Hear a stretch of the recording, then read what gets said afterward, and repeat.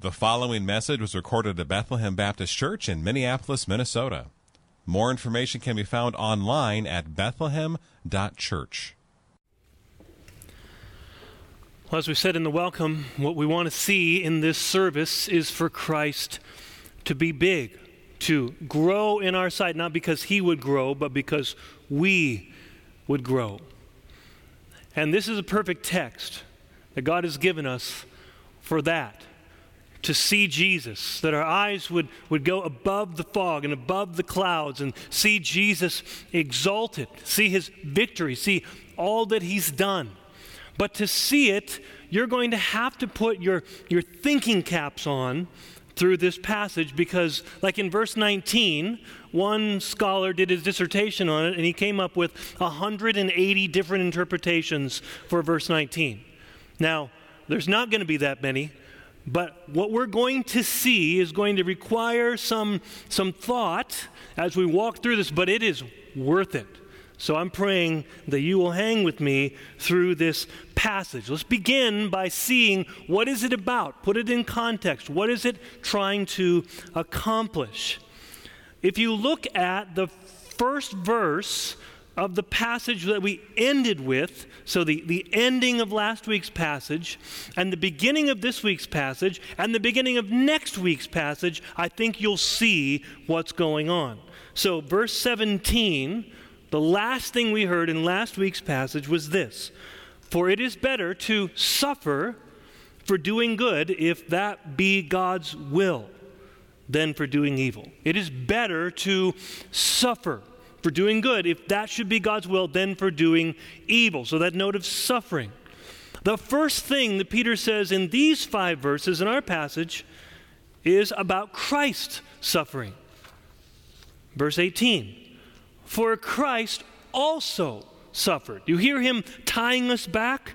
Our suffering, Christ also suffered once for sins, the righteous for the unrighteous, that he might bring us to God. So our suffering, Christ's suffering. What's the first verse next week?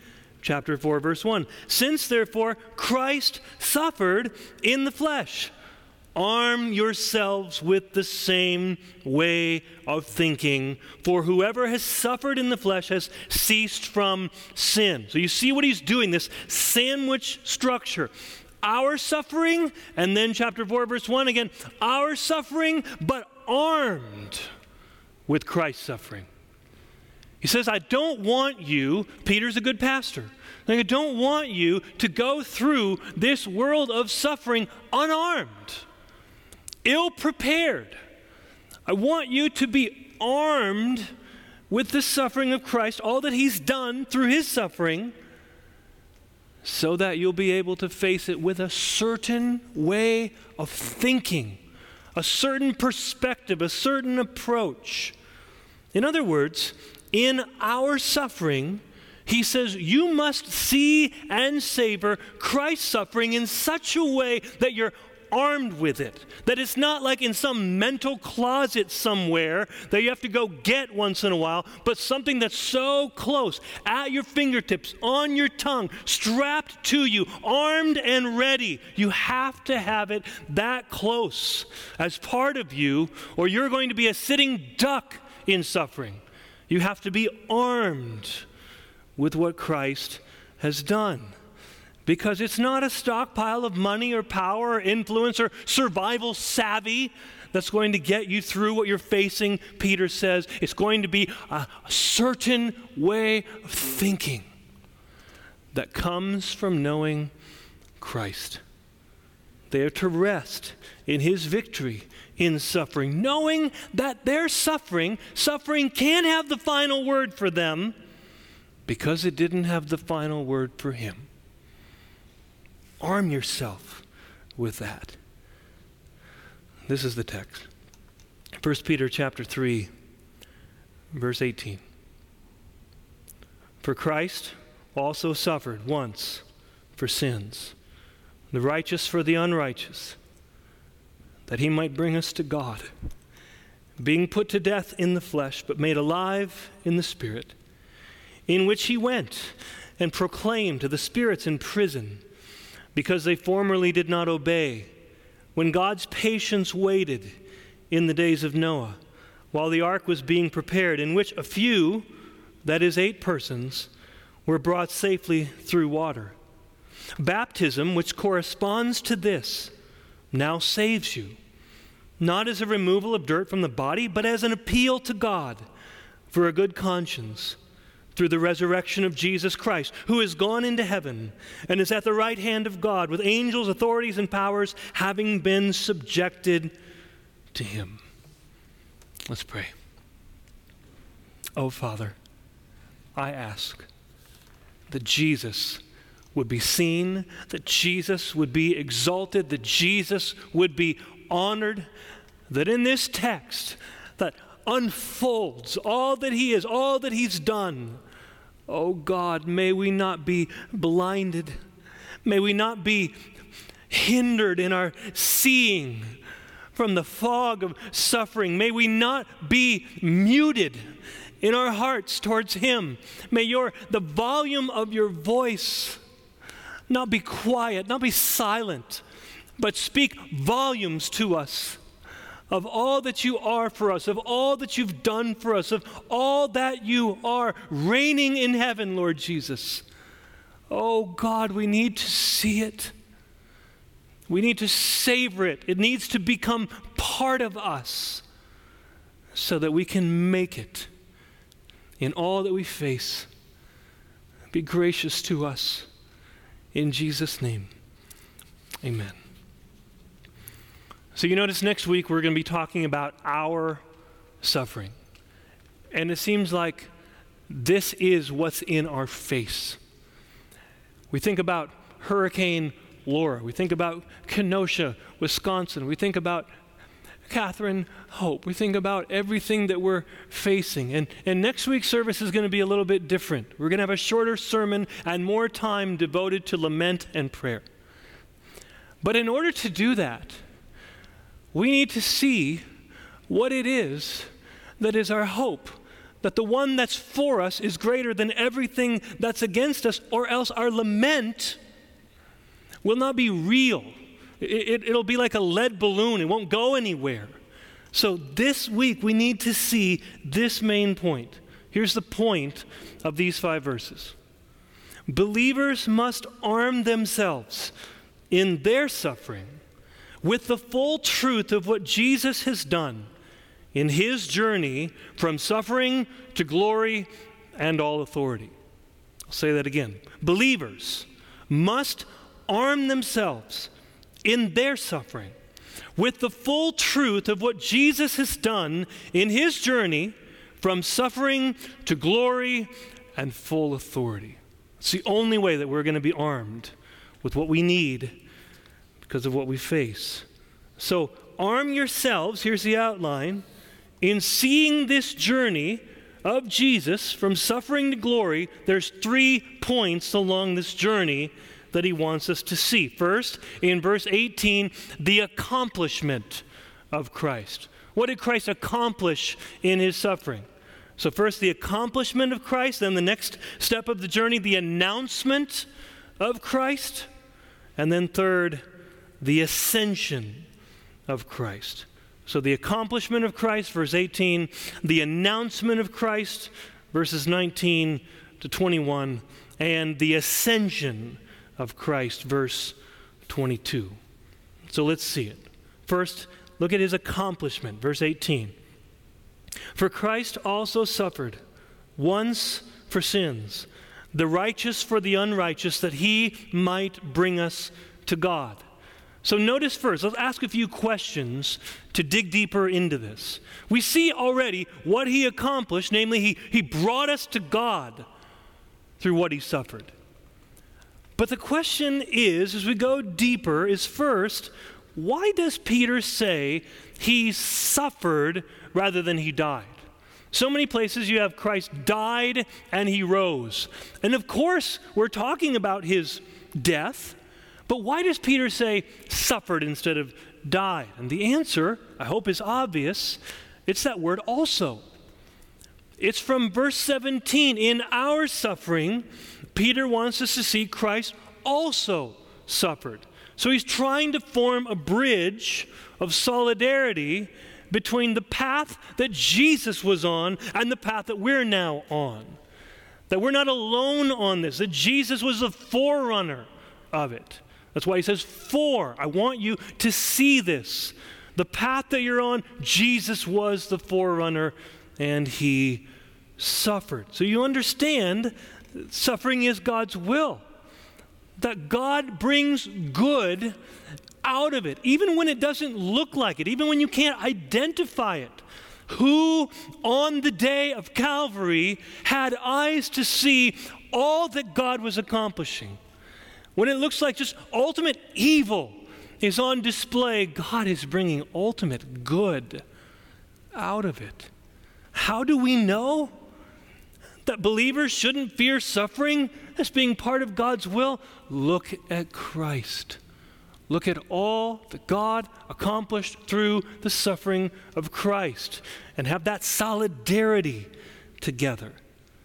In other words, we're on the path from suffering to glory, and we're not alone because Jesus is the forerunner of that path, and we follow him, being united to him. So then you ask the question, why? Isn't that always where we go in suffering? Why? Why? What's going on? Why did Jesus have to suffer? You can see it first in those two words, for sins. This is a prepositional phrase. Every word in the Word of God, breathed out by God, matters, including these two little words, for sins. What does it mean? 54 times you see this phrase, this prepositional phrase, in the Greek translation of the Old Testament. More than 44 times it refers to the sin offering. So here it's using sacrificial language to say Jesus, the Lamb of God who takes away the sins of the world. Why did he suffer? Why did he die? He's a sin offering. He's a sacrifice. Now, when we understand him to be a sacrifice for sin, that's when we get into this question mark. Okay, I understand, Peter, you want to connect Jesus' suffering and our suffering. Verse 17 and verse 18. But what about Christ's suffering is unique? You can see it with that word, once. Christ also suffered. There's the solidarity, his suffering and our suffering. But then he says, once. That is once for all. That is definitive. That is, there's nothing that could ever take this away. He suffered once and for all. That sense of finality, decisiveness. He suffered in a unique way. Believers don't suffer for the sins of others. Christ did. He suffered once and for all as a sin offering. How? That's what Peter stresses here. How was he a sin offering? The righteous for the unrighteous. In other words, how was Jesus a sacrifice for sin? He was a substitutionary sacrifice. He suffered in our place for us. The punishment that we deserved, he received because he was suffering not for his own sins, not for anything wrong that he had done. Peter has already told us he's the Lamb without blemish or spot, chapter 1. He's already told us, chapter 2, that he did not sin. There was no deceit in his mouth. He's not suffering for his own sin. He's the sinless sacrifice without blemish or spot. So why? He's suffering for our sins, receiving what we deserved in our place. This is called penal substitutionary atonement. And I want to recover it because so many people throughout church history hate this phrase. I'm convinced that so many liberals who look at this hate it because it's like the demons hate it. because it has accomplished so much. It's just like God to have this phrase that should be for us like our greatest joy be the chief attack, under assault always. The idea that God sent forth his Son to suffer for us, to be punished in our place. Some people say it sounds like cosmic child abuse. With all due respect, it means you have no understanding of the story of Scripture. To see that again and again and again, God does not excuse sin. God does not simply overlook it. A holy, righteous God cannot just excuse it. It must be punished. Every sin will be judged, and therefore every sin will either be paid for personally by us in hell or by Jesus as our substitute on the cross. That's the only two places sins go for judgment. Either the judgment tree or the final judgment of hell. Penal means punishment. Jesus was a sacrifice. He bore the weight of the wrath of God, the punishment that we deserved. Substitutionary means it's for us. It's in our place. And atonement means that it is the perfect sacrifice that reconciles us to God. It brings us to God. It is this word that sometimes people say atonement means at one ment. Estranged from God, separated from him by our sins. Jesus comes, the righteous one, the only righteous one, the only sinless one, to take our place. So students, you're going to be taking a lot of tests. You can understand this. What if we say there is a test that everybody has to take, and if you pass it, you get eternal life. If you fail it, you get eternal death. Pretty high stakes. And in this test, what do we get? What do we do? How do we perform morally? Well, you know the answer. All have sinned and fall short of the glory of God. It means we fail. It means we're sinners, so we can't pass the test. And I find it so tragically funny that people want to try to have some kind of self-righteousness where they say they're better than somebody else. It's like saying, I got a better F than you. How is that a boast that anybody wants to make? My F is better than your F. It's an F. The only way that eternal life is going to happen is God says to Jesus, I'm sending you. And Jesus says, yes, I will do it. And he takes the same test, takes on our flesh, tempted in every way like we were, took every question that we could take and passed it all sinlessly with flying colors. And then God says, if you will believe, if you will receive all that he's done, I will transfer and give him your score. And he will pay the punishment for it. And I will give you his score. That in him we become the righteousness of God. God made him who knew no sin to be sin for us, so that in him we might become the righteousness of God. Is there anything better for your guilty conscience, knowing that you can't pass this test, than to know Jesus came and Jesus lived perfectly and Jesus died so that we could be totally free? That's why it says righteous for the unrighteous. What does he accomplish? That he might bring us to God. This is the word, bring us.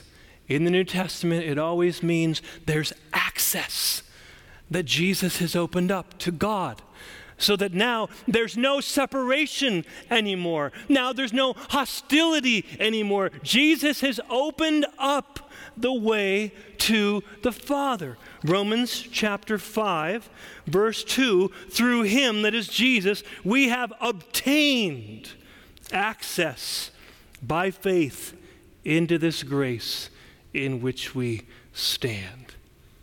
Everything around you feels shaky?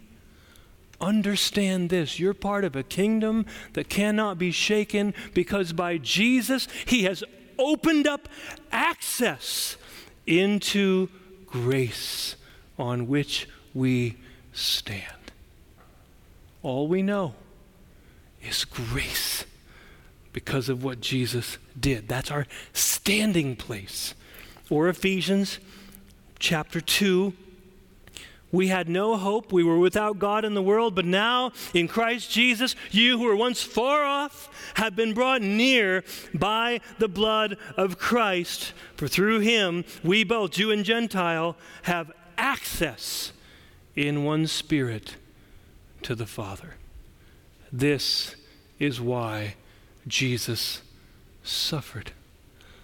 Look at what he accomplished. And don't just look in general, like abstract. Don't just look from a distance. Don't just look and have this, like, I know where this is at in my closet. I know where this is at on the shelf somewhere. Look and love the fact that you have a relationship you call God Father because of all that Jesus has done. And so look at his suffering and see what he accomplished. And then trust God in your suffering. Arm yourselves.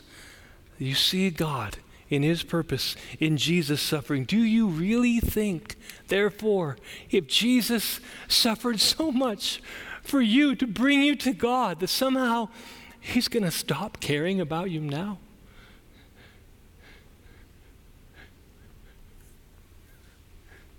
That somehow your suffering now means he stopped loving you?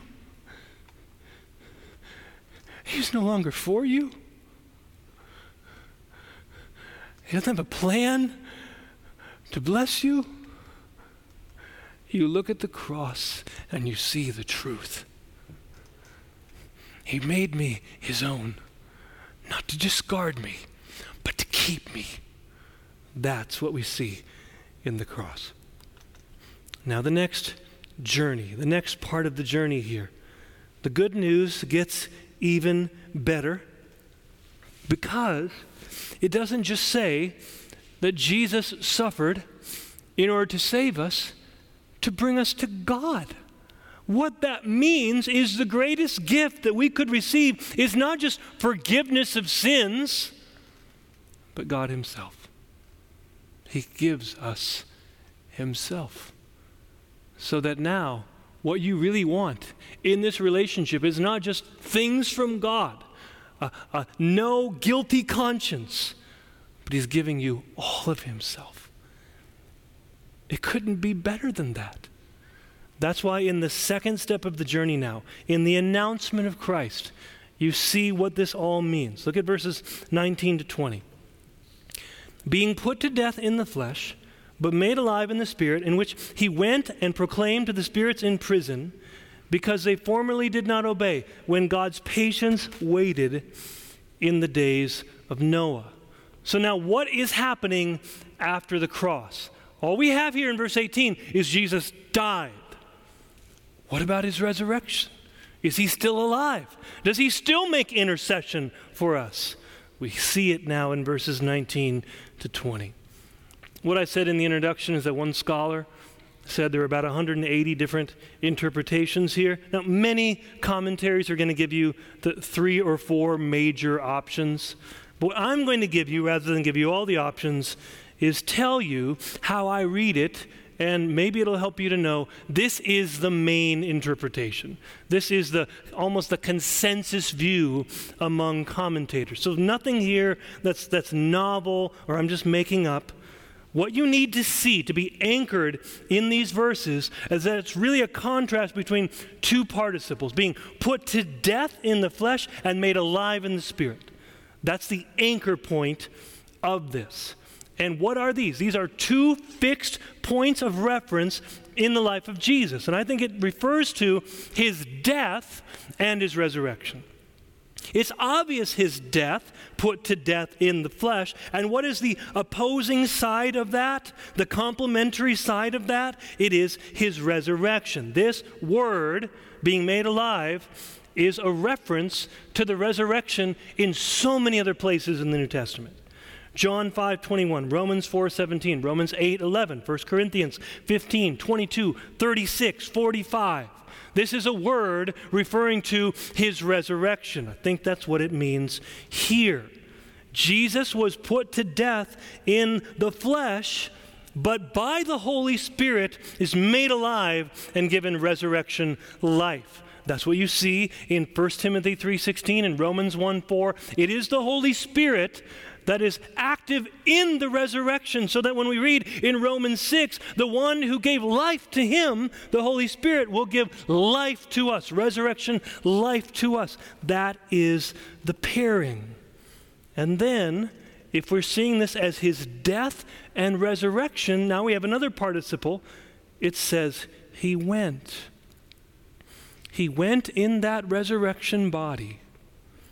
By the power of the Spirit, he went somewhere, and he did something. What did he do? It doesn't tell us explicitly where he went. It says what he did.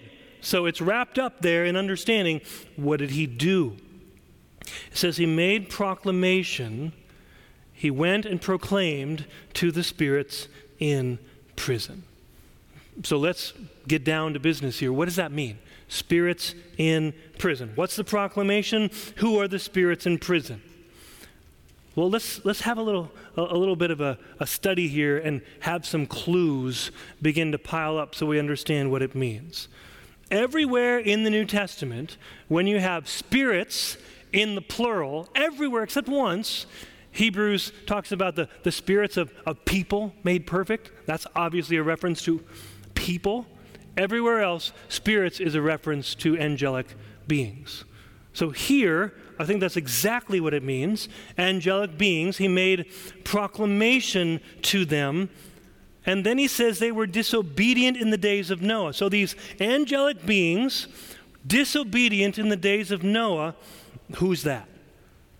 It's going to be helpful here, not just to look at this passage, but to look at a couple of others so that we see a common theme.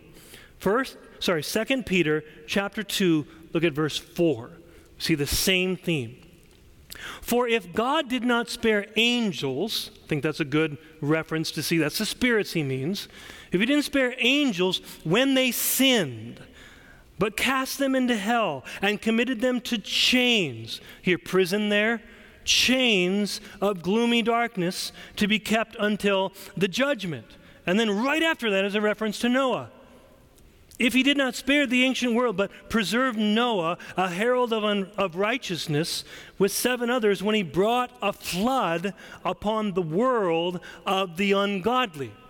So here you've got spirits in prison, disobedient in the days of Noah. 2 Peter says these are the angels that fell and were committed to chains, awaiting judgment. Jude 6 says exactly the same thing. And the angels who did not stay within their own position of authority, but left their proper dwelling, he has kept in eternal chains. Here, prison again. Eternal chains under gloomy darkness until the judgment of the great day. So what's happening? What we have are angels that didn't keep their proper place, spirits, fallen angels that disobeyed in the days of Noah, and you remember the flood. So what's happening here in Genesis chapter 6 is you've got the angels referred to as the sons of God who see that the daughters of men are beautiful, and so they take whoever they want, and there's procreation. And what the flood refers to is in reference to that. It's almost a perfect corollary to the fall of Adam and Eve, because you have the same 3 words. Eve saw that the fruit was tov, good, beautiful, and she took. That was the fall. Angels didn't keep their proper dwelling because they saw that they were tov, beautiful, good, and they took. Now, what's happening in the flood? When God sees that the thoughts of man are only evil all the time, continually. What he's done in creation is he's separated the heavens and the earth. He's separated the sea from the land. That was creation. Genesis 6 is the uncreation. Where now angels cross that proper dwelling from heaven to earth, and God is now going to bring back the land and the sea. Uncreation. Through the flood, through judgment. And what we have then, a couple more clues. In verse 19 and verse 22, you have the same word for what Jesus did. Went and went. And it's perfect to see this as a progression of exaltation. He went in the resurrection, made proclamation to these disobedient spirits, and went, has gone up into heaven. You see that as a progression, same exact word, verse 19, verse 22. And in verse 19 and verse 22, it's the same object in view. He went and made proclamation over these disobedient angels. And verse 22, he went and ascended to heaven over all of the angelic authorities. This is a verse that's all about when Jesus won the victory. First thing that he did is he let the demons know, you lost. Why does that matter? You better believe that every time in the New Testament when the demons meet Jesus, they say, what are you doing here? Have you come to destroy us before the time? Jesus says now, this has happened. The victory has been won. You lost. They'll never forget that speech, I guarantee you. Peter says, don't you dare forget it either. I'm letting you overhear what Jesus did so that you won't give in to fear to them. In so many places in our world, that is the main fear. The spirit world, that somehow if you don't make blood sacrifices or atonement to evil spirits, they're going to take away your kids, or they're going to kill your livestock, or your crops aren't going to be good. And Peter is speaking into this worldview and says, don't you dare fear those that Jesus announced that they're defeated. Don't fear those that Christ defeated. Fear only him. Rejoice only in him. Trust only in him. I'm letting you hear his victory speech so that you won't be afraid of what's already lost. Now, I want to go to verse 22 so bad, but we can't go there yet. Because you would think at this point maybe the application that Peter draws out would be, therefore, come to Jesus. How do you come to Jesus? What does a response of faith look like? I remember in my first church, they were used to having an altar call every week. So you could have a sermon about anything, and then at the end, it was understood, better call people to Christ, come up to the front, make a decision. And it was identified by physically walking forward, you're becoming a Christian, coming to the altar. I'm like, altar? What are we sacrificing on it? What's an altar up here? So I didn't do that. I was calling people to come to Christ all through the sermon. And then some of the deacons there said, some people are saying we're not as evangelistic because we don't have an altar call. And I said, how do you think that if the altar call or the anxious bench came along with Charles Finney and wasn't there in the beginning with the apostles, how did the early church come to Christ if they didn't have an altar call? And it was like news to them. They didn't have an altar call.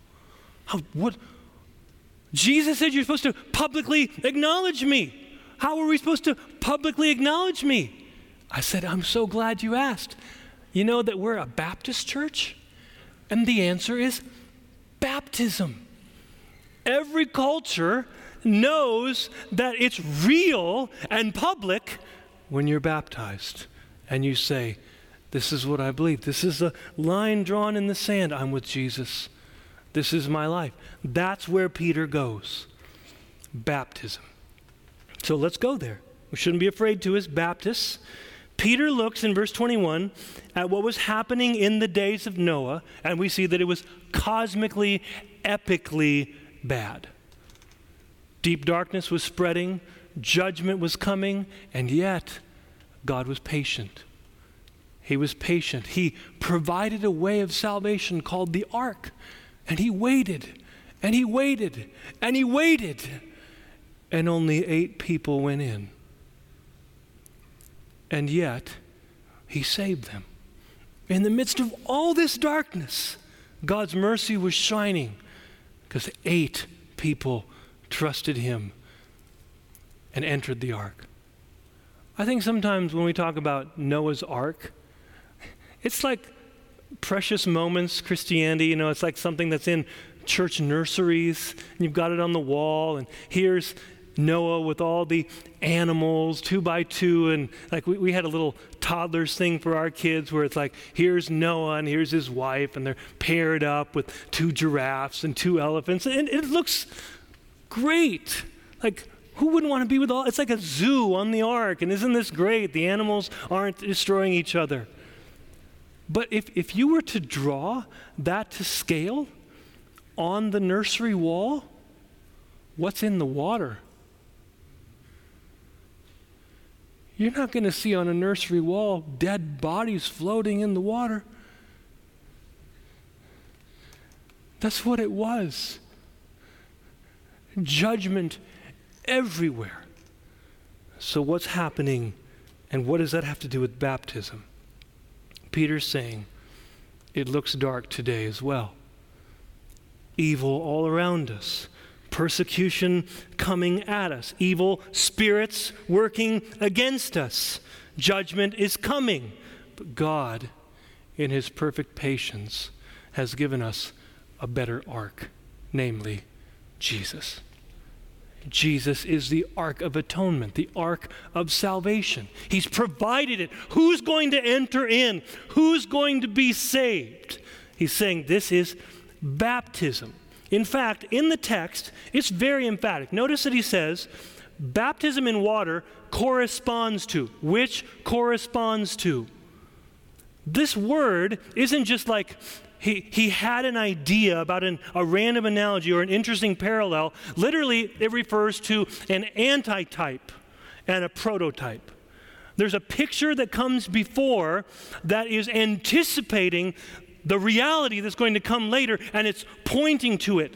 And in New Testament typology, which is this talking about, that fulfillment is always an escalation, an advancement over the original.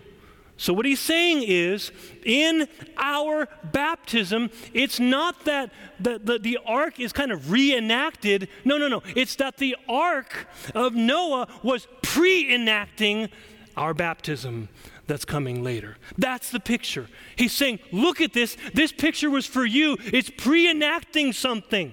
It's showing you the promise in pictorial form that what God was going to do for the final judgment is he's going to provide an ark. And it's all being pre-enacted here so that you would understand when the waters of judgment are going to rise around you and there's no hope and you're going to be killed with everybody else. Jesus, the ark, the door's open. Enter in while there's time. God is still patient. Praise God, still willing to save. It corresponds to that as prototype and antitype. Noah is the setup. Baptism is the punchline. That's his point. Now, what does it mean then? We're still trying to understand baptism. Baptism saying Jesus is the ark.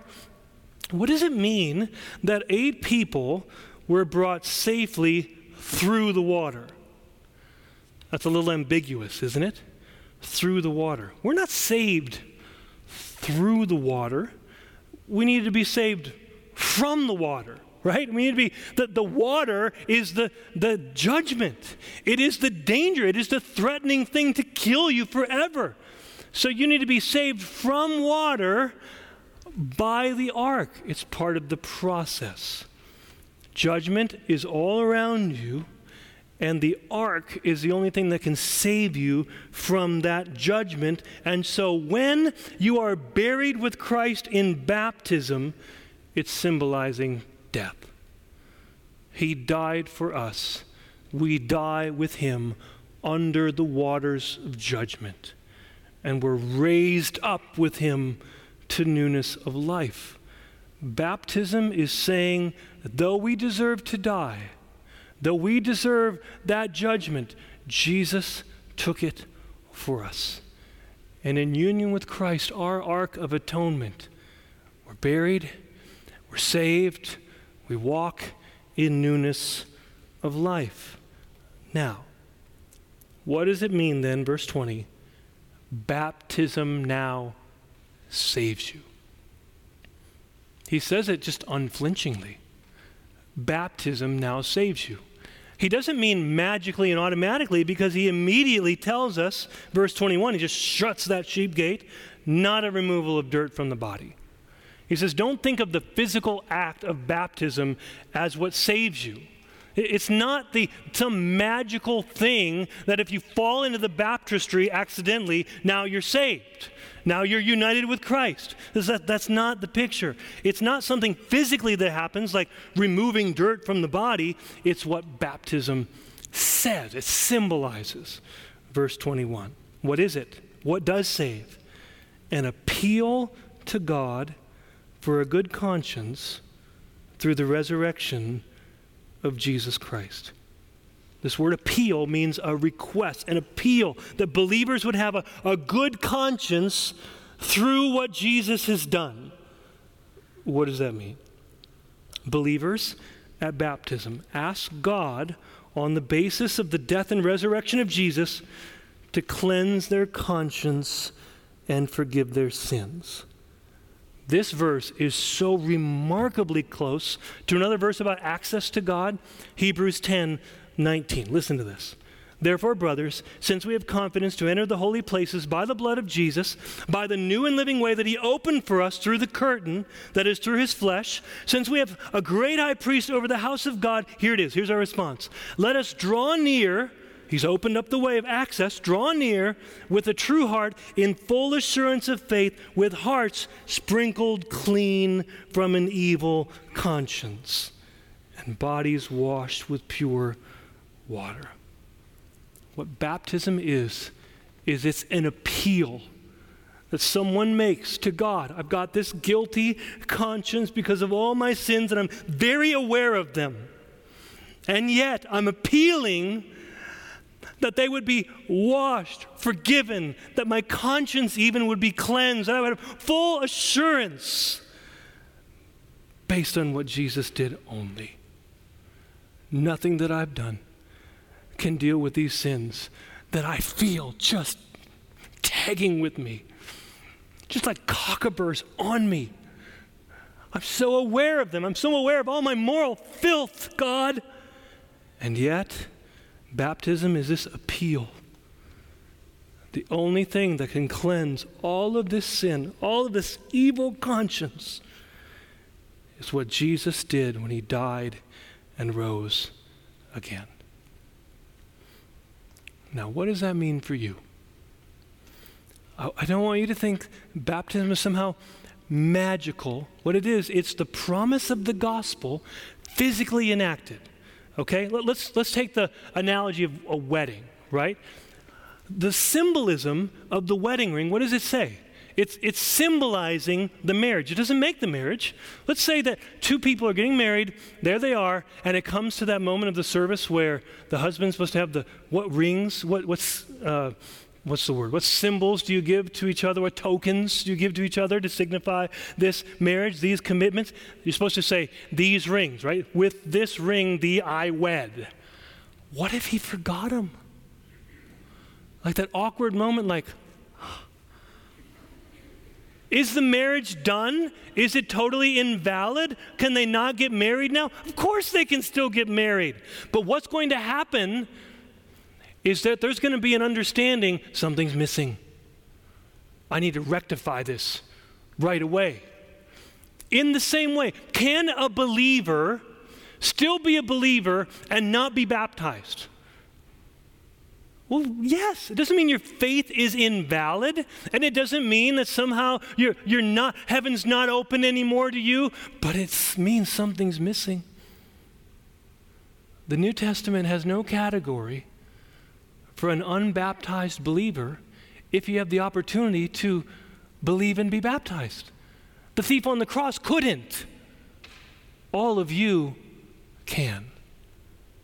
So if you're not baptized, if you haven't enacted physically the promise of the gospel and said, I believe this with all my heart, something's missing.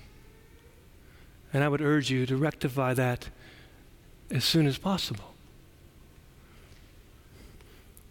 So what is this saying that happens in baptism? Here's the good news.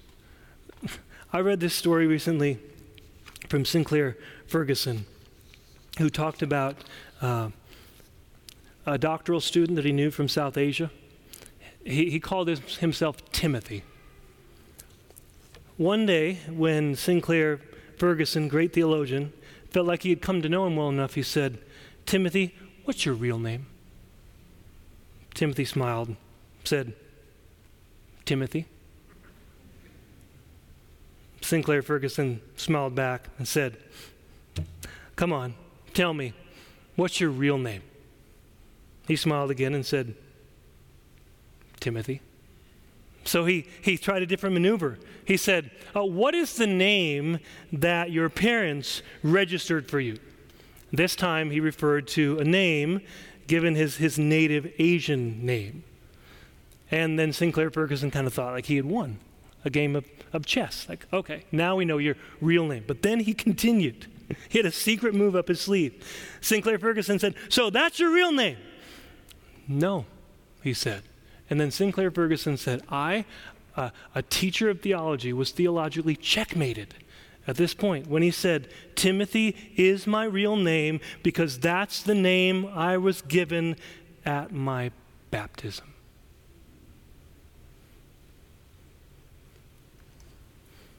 The name I got when I was baptized is more of my identity than the name my parents gave me. Now, what I don't mean is that you should get a new name when you get baptized. What I want you to know is that you already did. Baptism is a naming ceremony. Matthew 28, verse 19, you're baptized into the singular name of the Father, Son, and Holy Spirit. I wonder how many of you ever think, if you've been baptized, if you ever think of that God is not going to discard you on this journey, this path when you're suffering, when you bear his name. You've got a new name. You're baptized into his name. You wear it now. You're armed with it. That's why we're ready for verse 22. Who has gone into heaven and is at the right hand of God with angels, authorities, and powers having been subjected to him. You wear his name, you're united to him. Now look where he goes.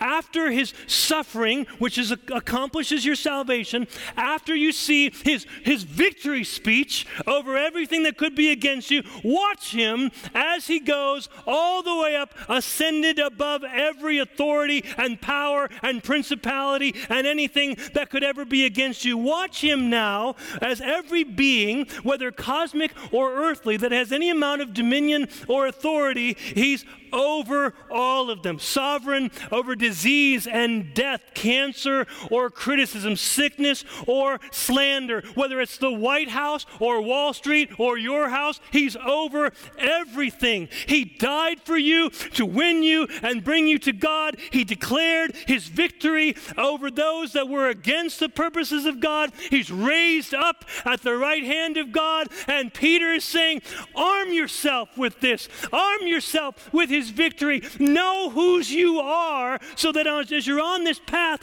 on suffering, moving to glory, you understand there's nothing, no power of hell, no scheme of man that could ever pluck me off this path to glory, because Jesus is greater than all, bigger than all, better than all. My Savior displayed on a criminal's cross. Darkness rejoiced as though heaven had lost. But then Jesus arose with my freedom in hand when death was arrested and my life began. Oh, that you would see that in his death and victory and resurrection and ascension, there is nothing that could ever keep you from him. No weapon fashioned against you will work. He will have the prize for which he died, you. Let's pray. Oh, Father, I ask that we could celebrate. I praise you for the time when our orphan hearts were given a name. Father, Son, Holy Spirit. In that name, we belong to you as your children. So God, I pray that the principalities and powers, just like they heard your victory speech, they would hear now our victory song. In Jesus' name, amen. Thank you for listening to this message from Bethlehem Baptist Church in Minneapolis, Minnesota. Feel free to make copies of this message to give to others. But please do not charge for these copies or alter their content in any way without written permission from Bethlehem Baptist Church. For more information, we invite you to visit us online at bethlehem.church or write us at 720 13th Avenue South, Minneapolis, Minnesota, 55415. Bethlehem Baptist Church, spreading a passion for the supremacy of God in all things, for the joy of all peoples, through Jesus Christ.